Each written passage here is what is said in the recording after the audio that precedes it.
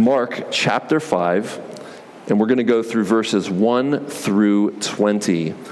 Mark chapter 5, verses 1 through 20. This is one of my most favorite accounts in the whole of the Bible because it's so dramatic.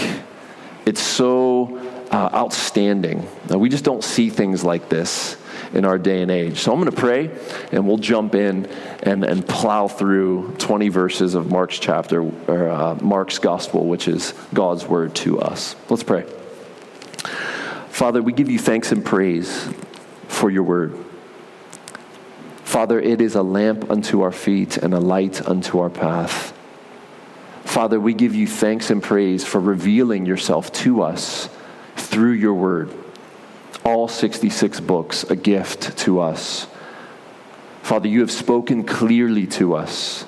You have displayed who you are and what you expect, what you want from your children, and what you expect from those who are not in relationship with you through Jesus. Those who are lost, those who are without hope. Father, we thank you that we who long to know you in a deeper and fuller way have the promise that more will be given. Father, as we dig into your word, as we seek your face through prayer, as we desire to know you in a deeper and fuller way, you give us more and more and more. We thank you for that gift.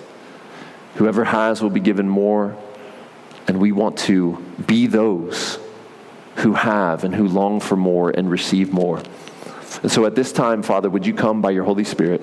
Help us in this room. Help us who are streaming right now. Help us to see Jesus more clearly for who he is and for what he has accomplished for all those who will trust in him, all those whom the Lord our God will call to himself. We pray, help us now in Jesus' name. Everyone said, amen. So what we're going to do is we're simply going to read the text, and then we're going to give brief explanation and application as we go along. We shall start with verses 1 to 5. Mark 5, 1 to 5.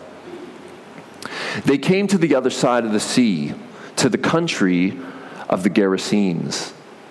And when Jesus had stepped out of the boat, immediately there met him out of the tombs a man with an unclean spirit. He lived among the tombs. And no one could bind him anymore, not even with a chain, for he had often been bound with shackles and chains. But he wrenched the chains apart, and he broke the shackles in pieces. No one had the strength to subdue him. Night and day among the tombs and on the mountains, he was always crying out and cutting himself with stones. A terrible scene, a terrible place to be if you're a human being. And right prior to this text, we didn't get to dig into it last week because we ran out of time, but Jesus has crossed the sea, and while he is in the sea, a large, dangerous storm arises. And it threatens to sink the boat that the apostles, the disciples are in along with Jesus. And he is exhausted from his ministry. And so he says, they say to him, Jesus, he's sleeping on a cushion, don't you care that we are going to die? And Jesus calmly, I imagine, wakes up, assesses the situation, sees there's water at his feet, and he simply talks to the wind and to the waves as if they would listen to him and obey him. And he says, be still. And whoosh, like a swimming pool with no wind, it's just crystal clear as glass and no wind. You can hear birds chirping from the other side of the Sea of Galilee. Just silence. What's going on here? Jesus is flexing his authority, his power over his creation. The same God that said, let there be waters and wind is the same God who can say, be stilled, waters and wind. And they have no choice but to obey him. And so right after this incident, you can imagine the disciples are still wet. from the storm, still dripping, and they land on the other side of the sea, on the east side of the Sea of Galilee.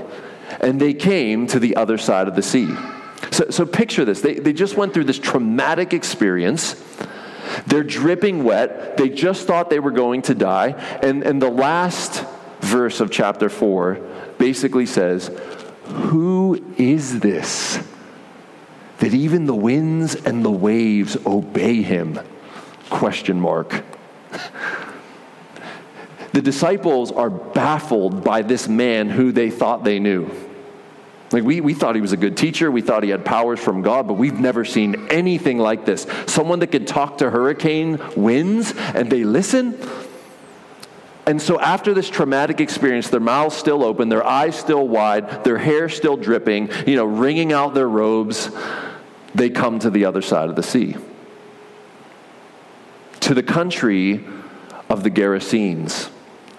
And Jesus had stepped out of the boat. Now that's important. That is purposeful. The disciples did not step out of the boat.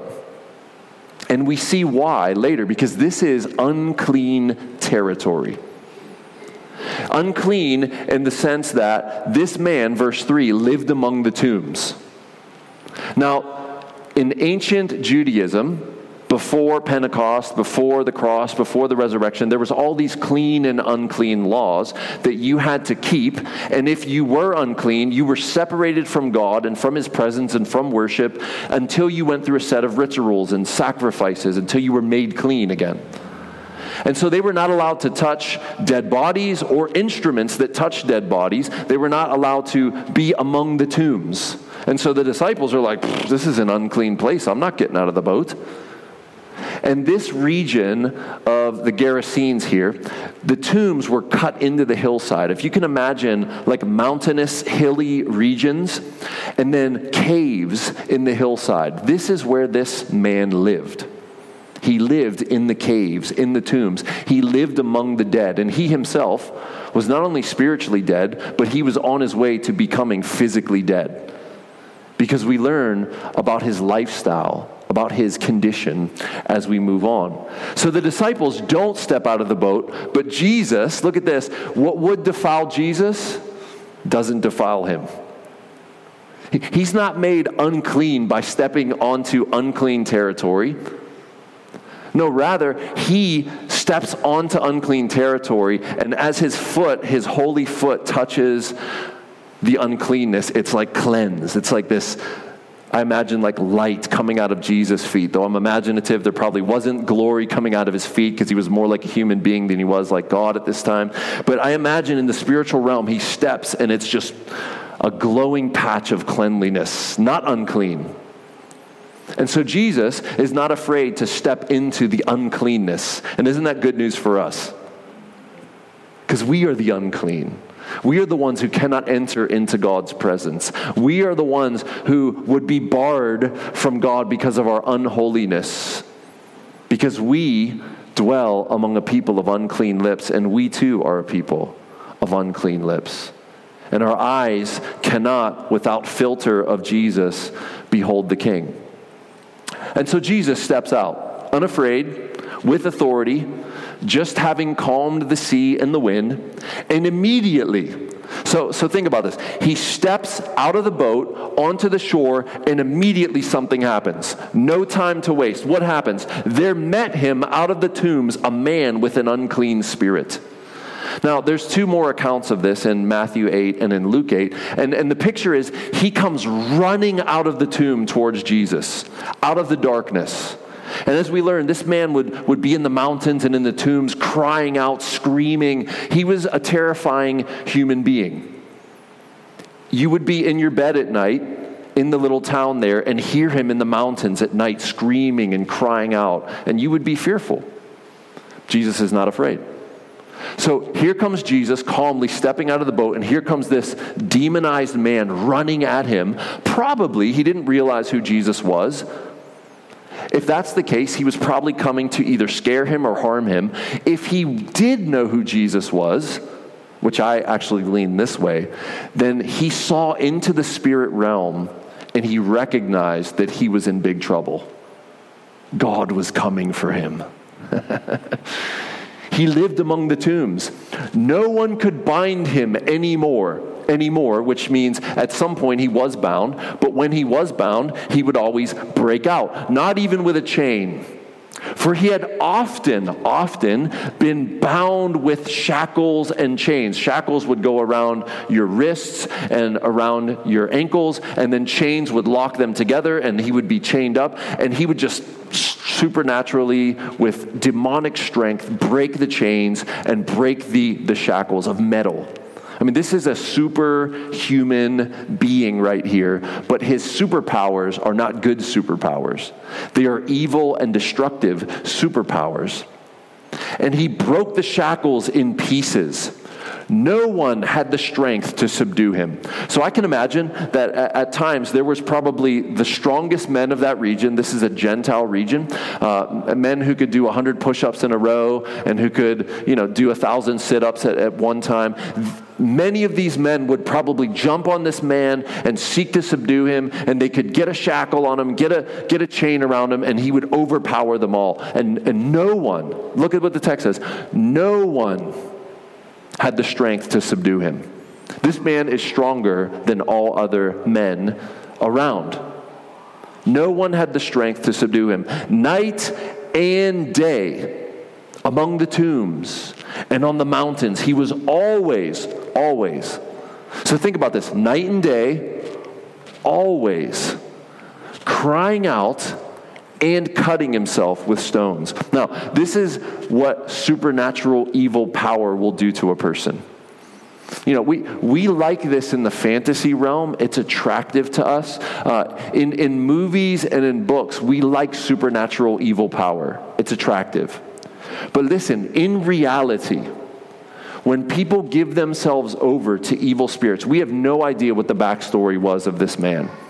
John Piper wrote a graphic novel imagining the backstory of this man. It's called The Gadarene. You can pick it up at Desiring God. But we don't know the backstory here. We're not given much information except that this man was cutting himself with sharp stones.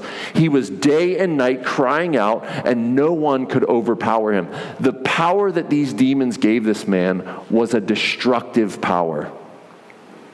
Look, he harms himself. He's, in a sense, crazy. He's more than crazy, but he's at minimum crazy. He is very psychologically disturbed because he's crying out day and night and cutting himself with stones. And yet he lives. And he lives among the dead in the tombs. This is the man, and here Jesus comes to meet this man. This is the scene. Then in verse 6, when he saw Jesus from afar, he ran and fell down before him. And crying out with a loud voice, he said, "What have you to do with me, Jesus, Son of the Most High God? I adjure you by God, do not torment me." For he was saying to him, "Come out of the man, you unclean spirit." And Jesus asked him, "What is your name?" He replied, "My name is Legion, for we are many." And he begged him earnestly not to send them out of the country. Now a great herd of pigs was feeding there on the hillside, and they begged him, saying, "Send us to the pigs, let us enter them." So the scene is he runs at Jesus, he sees him from afar, and crying out with a loud voice. Picture the scene. Disciples still in the boat. Jesus steps onto the shore. This crazy man comes running towards Jesus and yelling out with a loud voice. Like if we were in the boat, we would be wide-eyed and fearful for ourselves. Like we just had a fear encounter with Jesus talking to the wind and the waves, and now here comes this demon-possessed crazy man running at Jesus. And what's going to happen? And he cries out, "What have you to do with me?" And look at the recognition here, friends. Jesus, Son of the Most High God. This demon, and this is why I think this is more than just this man seeing something of the power of Jesus. This is the supernatural realm on display for us. This is the demons inside this man seeing the Most High God in human form, and they can tell who he is. They've met this person before. This isn't the first encounter that these demons have had with Jesus. And they say, "You are the Son of the Most High God." Now, interestingly, Mark likes to drop these little hints in, and he doesn't tell us what he's doing. But notice, chapter 4 ended with, "Who is this that even the winds and the waves obey him?" And the disciples can't answer the question, but who does answer the question? Those who know, because they have insight into the unseen realm. They know who this is. And so we get the answer not from who we'd expect. We get the answer from those who can see spiritual reality and that we are so often blind to. He sees Jesus as the Son of the Most High God, and now he's going to do something that we can miss if we're not familiar with first century demonology. Those persons who tried to do exorcisms would often try to get the name of the spirit, and then they would have some kind of power over him. And this is what's happening. Jesus, I know who you are. And then when that doesn't work, he appeals to the highest authority. Next, I adjure you by your Father. When it didn't work, when he called out the name, and he didn't have power over him, he then, in submission, begs for mercy. I adjure you by the only authority higher than you, at least is what the demon perceives. I adjure you by God. And what does he ask? Do not torment me. Do not torment me? Now, where would we get that from? Where did he get that from? Why did he think Jesus had come for him, and he had come for him to torment him? Well, in the Luke account, look what he says. And they begged him not to command them to depart into the abyss. The abyss. What's the abyss? It's the bottomless pit. When I was a kid, I remember we had evangelistic Sundays on Sunday nights when I was a kid, and you were supposed to bring your unsaved friends and relatives, and there would always be an evangelistic sermon on Sunday nights. Anyone come from that kind of tradition? No? No clue what I'm talking about. Okay. So this would happen, and there would be every Sunday night an altar call. You would respond to a gospel message, and if you want to ask Jesus into your heart, and if you want to confess your sins, if you want to repent from your sins, you come down front, or you stand up and you pray this prayer of confession and repentance. And I remember as a kid hearing about the bottomless pit. And I would have dreams, kind of like nightmares. I would imagine myself falling and falling and falling, and it never ending. And it was the strangest dream. And I would wake up, and I would be in my bed. I can remember that as a little child. The bottomless pit, the abyss, it used to scare the snot out of me. And how much more is this demon afraid than I was? Just from hearing about it. He knows something of it. And you know why? Because he knows his fellow demons, his fellow evil spirits have been sent there before. And why would the Son of the Most High God show up unless I was about to be sent there? Now, where do we get? How did he know that there were imprisoned demons in this abyss? Well, we get it from Jude, but Jude is getting it from Genesis 6. Now, a while back in our theology series, I did a piece on the Nephilim, and some of you liked that, some of you were confused by that, and one of our comments on YouTube was, what do you have against aliens? And when you get into, aliens in the Bible, Genesis 6 and the Nephilim are always confused with aliens. That's where that comes from. But Jude here, listen, in verses 5 through 7 is most definitely, I stand my ground, that he is referencing Genesis 6 and the evil spirits that transgressed and left their posts of the spirit realm and cohabitated with human women. Now look at this. Now I want to remind you, although you once fully knew it, that Jesus, who saved people out of the land of Egypt, afterward destroyed those who did not believe. Jude is a warning letter. It's one chapter of warning and be careful and beware and watch out. Now look at this, verse 6. And the angels, good angels, who did not stay within their own position of authority, but left their proper dwelling, he has kept in eternal chains under gloomy darkness until the judgment of that great day. Angels that left their post, God condemned to this abyss, and they're being kept there right now as I preach. They're there. And they are being kept there until the great judgment day. They're not allowed out. And then look at verse 7, a context clue of what he's talking about. How did they sin?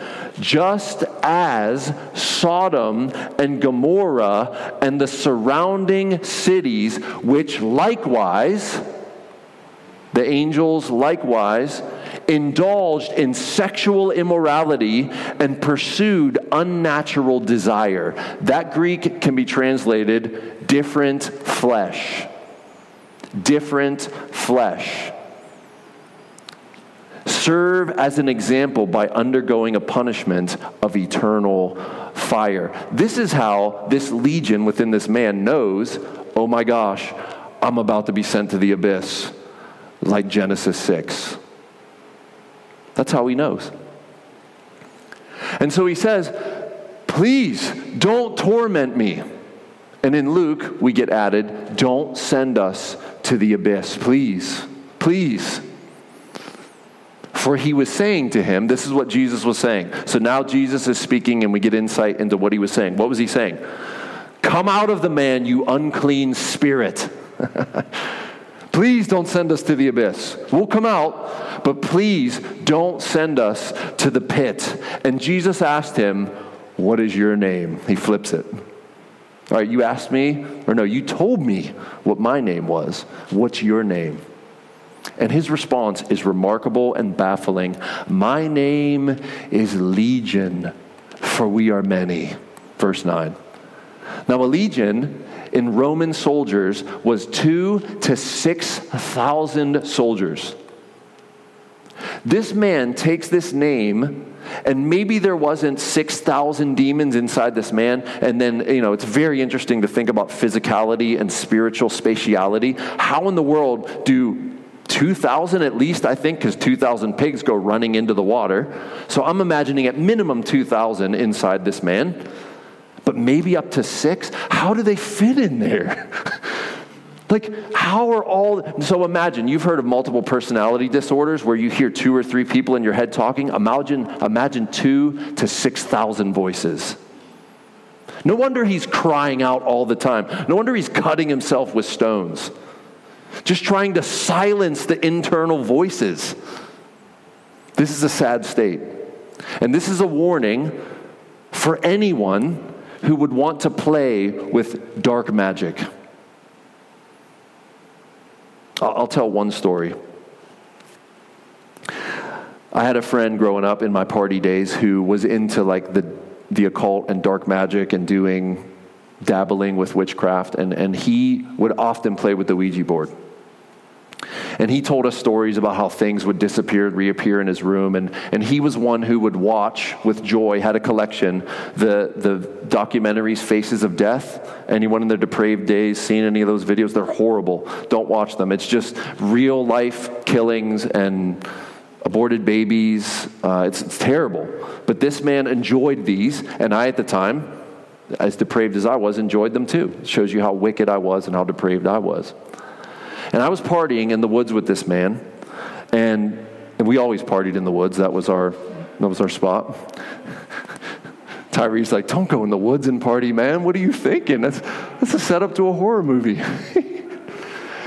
And so after several 40 ounces, this man, and I was his friend. Look at this guy, he was guy that you would think of would be into the occult. Dark hair, kind of like parted in the middle, down to here. He would kind of look at you like this. And and he grabs me by the throat, and he picks me up in the air, and he begins to squeeze my throat. And I can't breathe. And I'm not going to say his name. And I'm like, what are you doing? What are you doing? And he's like, I'm putting the fear of, and he said his last name, into you right now. And he just squeezed. And he dropped me. And I shook it off, and we just kept drinking.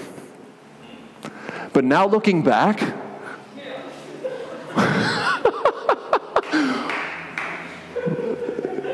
I was blind, right? And this guy and his friends would play the Ouija board right in front of me, and they would talk to spirits, and I would kind of stand back, kind of like watching, like, I'm not touching that. And they're talking to evil spirits supposedly right there and getting messages. And friends, don't do that. It's not a game. It's real. And not that everyone who plays with the stuff is really incurring darkness, but certainly some do. And this is a picture right here of what can happen when you open yourself up to spiritual darkness. And often they promise good on the front end. Often it's some kind of comfort, it's some kind of power, it's some kind of knowledge, it's some kind of good that is being promised. And we don't know what happened that this man got this legion, but somehow they got into him. Please don't. It's not fake. This is not just biblical hyperbole. This is real, friends. It's real. And I want to talk more about things I've seen and experiences, but we won't get through the text, so we have to stick to the text for a little bit. What is your name? He replied, my name is Legion, for we are many. And he begged him earnestly. Like, get the intensity of the begging. Don't send us to the pit. Don't send us to the abyss. Please, I adjure you by God, please, not to send them out of the country. Now, this is interesting as well, and we could drill in here a little bit. We don't have a lot of time. But demons don't like to be disembodied. Like, where are you getting that from? Well, Jesus talks about exorcisms, and he says, what happens when a demon is thrust out of a person, and then it goes through arid places, waterless places, the wilderness, and it can't find a dwelling, and then it comes back to the house that it left, finds it swept clean, put in order, and then brings 7 spirits more evil than itself to dwell in that home again. So we get something of a revelation that demons don't like to just be floating around in the atmosphere. No, they like to be inside of human beings. Now, why that is, I do not know.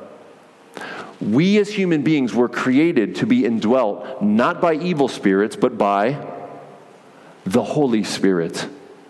There's only one spirit that is supposed to live inside of a human being, and it's the Holy Spirit of God, by which Jesus told us in John 15, without me you can do nothing. Now, we who have the Holy Spirit are not in danger of also being filled with demons. You know, possession language is very confusing and it's not helpful. There's nowhere in the Bible that says that an evil spirit or an unclean spirit possesses a person. Rather, it says the opposite. It says people have demons. The possession language is like, this is my possession. It's an iPad. It's mine. So Satan doesn't possess people, but people can possess an evil spirit or an unclean spirit. Now, on another level, Jesus tells us in John 8 that anyone who is not in Christ is a child of the devil. John 8:44, you are of your father the devil, and you want to do his will. Ephesians 2 says that we all, including Christians, were among them at one time. Who is the them? Those who were following the prince of the power of the air. The Spirit who is now at work in the sons of disobedience. So in some sense, Satan is at work in every unbeliever, and he was certainly at work in my life prior to being born again and regenerate. And I praise God that I escaped his clutches. And I would be interested to hear your stories. Not right now. But I would be really interested to hear your stories, because I know you have them. Because we live in not just a physical world, we live in a physical world that is also at the same time and in the same space inhabited by unseen realities. Don't be so modern or postmodern or post-postmodern that you think this is mythology or some kind of fairy taleism. It's not. It's pointing to realities. Verse 11. Now a great herd of pigs was feeding there on the hillside. So in addition, not besides the tombs, we understand why the disciples didn't get out of the boat. Because pigs were forbidden animals. They were not allowed to herd them. They were not allowed to eat them. They were unclean animals. So you have all this uncleanness. So you can understand why the disciples were like, not me. A herd of pigs over there, tombs over there. That crazy, unclean guy coming out of the tomb right now, what is that? And, they're just not getting out. But Jesus steps right into this uncleanliness. And you know why? Because Jesus is now fulfilling his mission to gather his sheep who are not of this fold, John 10. The Gentiles also are beginning to be included. Us, who love bacon and honey glazed ham. Us, we are the ones who would be in the Gadarenes, the Gerasenes. That's us. We're the Gentiles. And so Jesus is stepping into Gentile territory to take back what is rightfully his. People. This is an illustration of Jesus binding the strong man and robbing his house. And this demon, look, is in full submission, laying on the ground, begging for mercy. And remember, up to this point, no one could subdue him. For he had often been chained and shackled, and he would but no shackles, no chains. All Jesus has to do is say, come out. And he's flat on his face begging for mercy. Friends, this is the question. Demons recognize the authority of Jesus. They recognize who he is. Do we? Do we realize who we're dealing with, who we're singing to, who we're praying to, who we're telling others about? Do we realize? Because this legion realized. He understands the authority of Jesus. He can, with a word, send him to be tortured in the pit until the great day. And he begs for mercy. And they begged him, saying, send us to the pigs, let us enter them. Let's move on to Mark 5:13. So he gave them permission, and the unclean spirits, plural, came out and entered the pigs. Now, we don't want to read too much into this, but don't say that evil spirits can't inhabit animals. Because they can. It just happened. Entered the pigs, and the herd, numbering about 2,000, rushed down the steep bank into the sea and drowned into the sea. Now get this, the disciples are in the boat, and now all these dead floating pigs come washing up to them. This is an amazing scene here. If you were in the boat, you would be like, what is going on? All these dead floating pigs, this demon-possessed man. And at this point, as soon as they come out of him, he kind of like shakes his face and he wakes up to reality. He looks around and he's like, where am I? What's going on? The herdsmen, verse 14, those watching the pigs, seeing this all happen, fled. They moved fast. They ran. And they told it in the city and in the country. And people came to see what had happened. It went viral, right? So it's like they had the smartphone, they put it on Facebook Live, they YouTubed it, and boom, it went viral. And now everyone's coming to see what had just happened.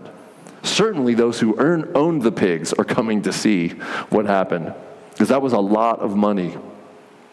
Verse 15, and they came to Jesus and saw the demon-possessed man, the one who had the legion, sitting there, clothed and in his right mind.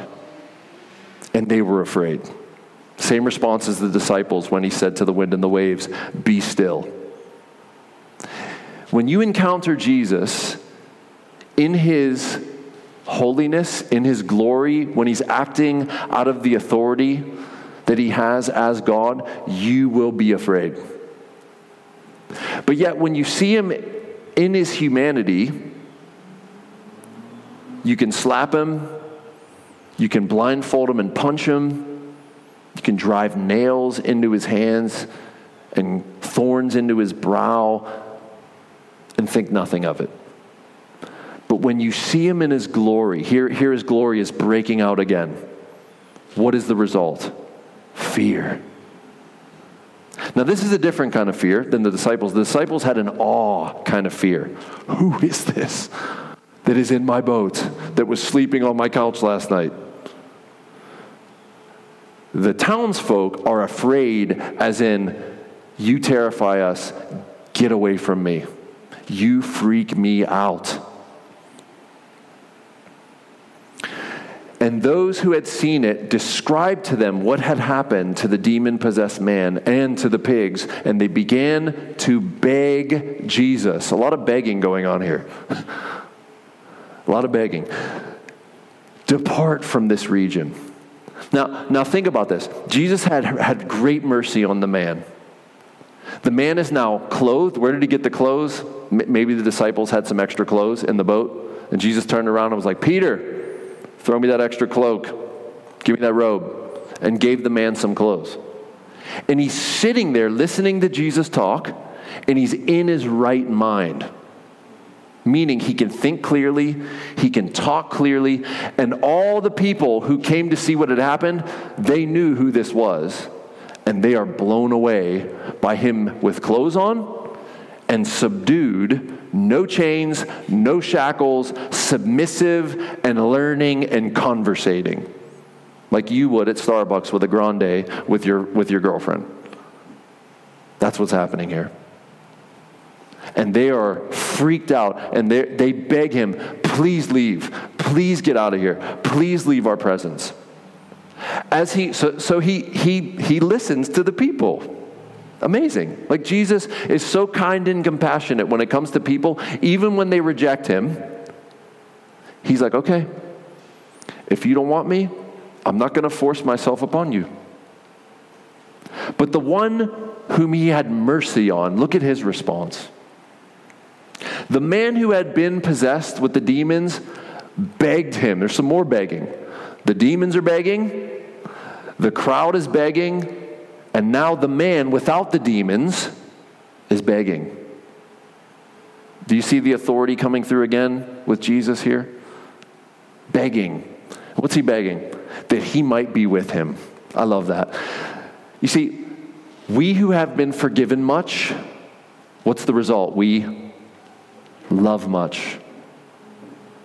You see, this man, maybe he had a wife and children. Maybe he had a mother and father and brothers and sisters. And he's like, I just want to be with Jesus. Please, begging, let me go with you. I'll follow you wherever you go. And this is legit. This is not, listen, foxes have holes, birds have nests, but the Son of Man has no place to lay his head. This is a genuine request out of love and gratitude. He recognizes who Jesus is, and he just wants to be with him. And friends, this is an appropriate response if you see what Jesus has done for you. Listen, I'm not trying to condemn anyone right now. That's not my job.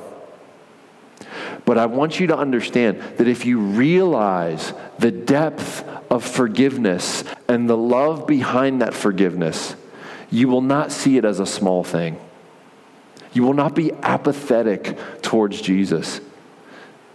He won't just be an add-on like a purse to your outfit. All the dudes are like, what?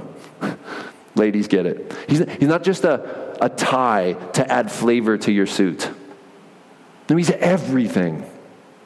And this man sees, I will leave everything and follow after you. And Jesus says, no, that's not my plan for you, friend. What's the plan? And he did not permit him, but said to him, go home to your friends. Tell them how much the Lord has done for you and how he has had mercy on you. And he went away and began to proclaim in the Decapolis how much Jesus had done for him. And everyone marveled. Aren't you that guy? Yes. How are you alive, first of all? And how am I having a conversation with you right now? The Lord, and he tells the story. And he is, if you will, the first Gentile evangelist. Now, something else should be noted. Up to this point, when Jesus did a miracle, he was like, don't tell anyone, be quiet, keep. Now he says, no, you go and tell. I don't want you with me. I want you to be on mission, and you go and tell all that the Lord has done, all that the Most High God has done for you. And later what's going to happen is he's prepping the people because Jesus is going to show up again later in Mark, and he's going to tell them more about him. And this man's on mission. Now quickly, with my last 4 minutes, I want to show you something here. Just a few things to close. Number one, we do not have any instruction or authority to be doing this kind of demonic deliverance ministry. Now, I know people take it upon themselves to do things like this. Scripture has not authorized them. Do you want to know how the Bible says we are to do spiritual warfare? We are to be diligent disciples. We are to tell the truth. We are to kill sin. We are to resist the devil and pray. Now, very few places in the epistles do we see Satan show up. But in a few places, you should recognize and heed. So let's do that real quick. 1 John 3, 7-10. Little children, let no one deceive you. Whoever practices righteousness is righteous, as he, God, is righteous. Now, practices means this is consistent with you. It doesn't mean you always do what is righteous, but you are on the path of righteousness. And the general disposition of your life is you are acting righteously. Whoever makes a practice, notice the practice, of sinning is of the devil. So how do we do spiritual warfare? We live righteously. How do we know what is righteous and unrighteous? The Bible makes that clear. It's not the morality of the culture that we are to live by. Rather, it's the standards that the New Testament in particular lie down and the places in the Old Testament that touch the moral law of God. And this is how you do spiritual warfare. You live righteously. Look at this. For the devil has been sinning from the beginning. The reason the Son of God appeared was to destroy the works of the devil. I love that verse. One of the reasons Jesus incarnated was to destroy Satan's work and activity. And Satan's main work and activity is to disrupt God's plans for creation and his people, meaning those made in his image. And that's what he's been doing ever since. And Jesus comes to reverse the activity of the devil. Sin separates us from God. And if you, listen friends, if you're tolerating sin and practicing sin, you are automatically choosing a side, whether you believe it or not, whether you acknowledge it or not. You know I'm not? Yes, you are. Whoever practicing sin is of the devil. And so just by you living an unrighteous life and following after your flesh and living unrepentantly, you are representing a team. You've heard of the Imago Dei. Well, what about the Imago Diablo? When you sin, you are imaging him. because he has been sinning from the beginning.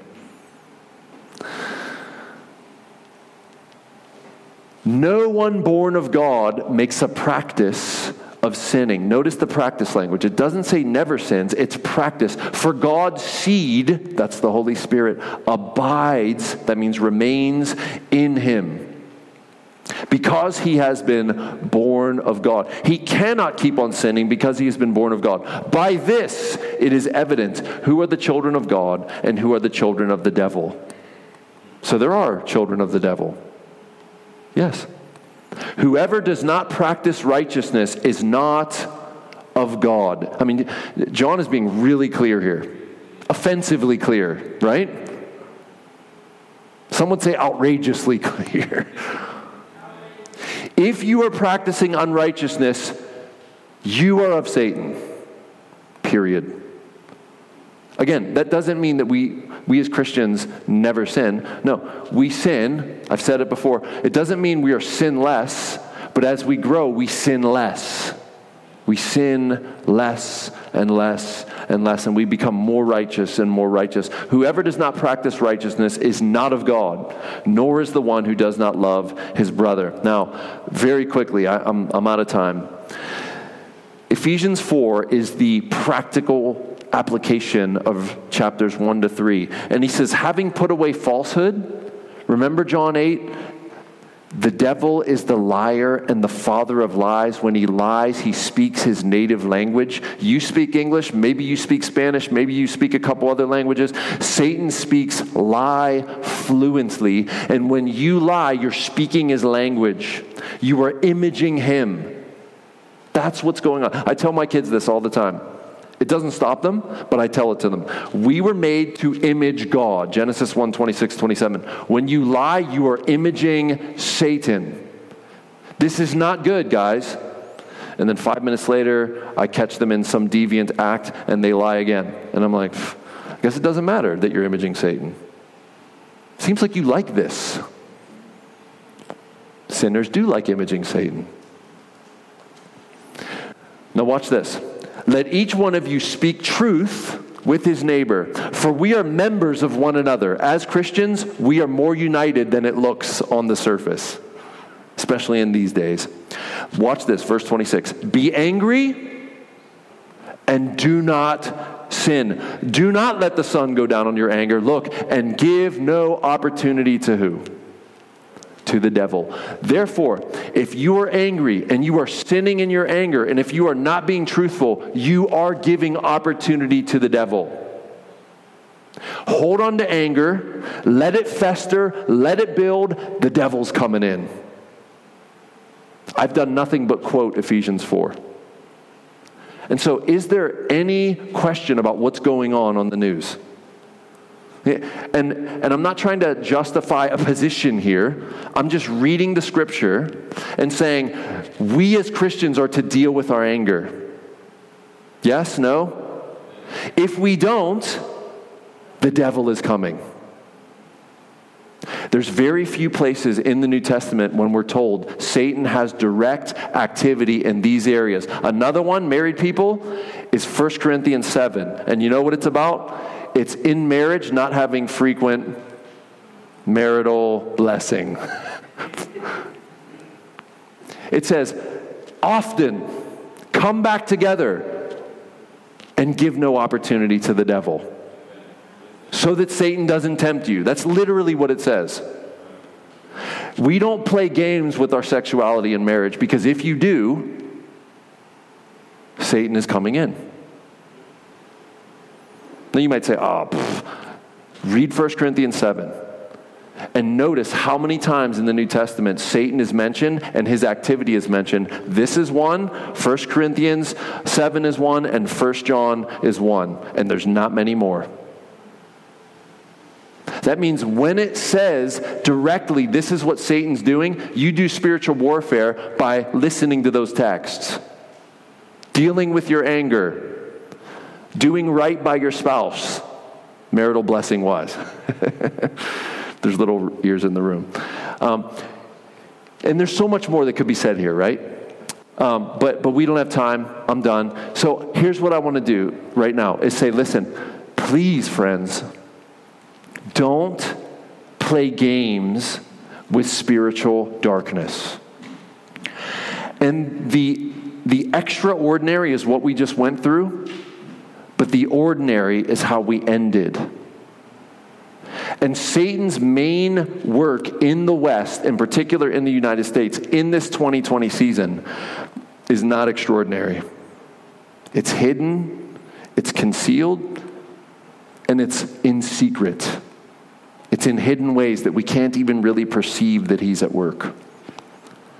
But there are ways to do spiritual warfare, and it's by you being truthful, dealing with your anger, loving your spouse, seeking the power of God to sin less, getting your mind more in line with God's will and less in line with Satan's will, maturing as a Christian, resisting temptation, which is resisting the devil. In James, resist the devil, James 4:7, and he will flee. This is spiritual warfare. This is what it looks like for us. When you look at Ephesians 6 and the armor of God, it's truth, it's righteousness, it's the word of God, it's the gospel. We're not to be doing what Jesus did here. What is your name? Come out. We're not sanctioned to do that kind of thing. Now, if it comes to you, and you know, you're being floated off the ground in a counseling session, I say, pull out the name of Jesus and say, in the name of Jesus, come out. You know, do it at that point. But this text is not prescriptive. It's descriptive of the authority of Jesus. Okay? And I think we should end by saying that Jesus came to destroy the works of the devil. And the works of the devil, for us, if we did not get delivered, would be for us to be in punishment with him forever. He wants us to join him in the abyss. He wants us right beside him on Judgment Day, landing with a condemnation status forever. Yet in Christ, friends, there is no condemnation. In Christ, we have escaped the snare of the devil. In Christ, we have a new Father. It can no longer be said of us, we are of our father, the devil. No, we have a new Father. And we have a new big brother and a new family. We are brand new and different. We are in a different kingdom. The God of this world will be cast out. And we can have hope for that. And it will be amazing to see one day when God pulls back the invisible realm and shows us all the satanic activity in our lives, in this city, nationwide, worldwide. Where was Satan at work? And I think we will be shocked to see that he was very involved. You say, oh, come on, man. Is this hyperbole? You can spare 2,000 to 6,000 demons for one guy? How many are there? And how are they at work all over the world? Friends, greater is he that is in us, finish it, than he that is in the world. We are promised victory, and the tools that we have may not be as spectacular, but they are powerful. And so we fight with the gospel, we fight with truth, we fight with the power of the Holy Spirit to live rightly. And so I'm going to pray and ask that God help us to do that. And then we will sing and we will take communion together and rejoice in this great salvation that Jesus has won for us. Not only has he won for us forgiveness from his Father, but he has won for us the escape from Satan's kingdom.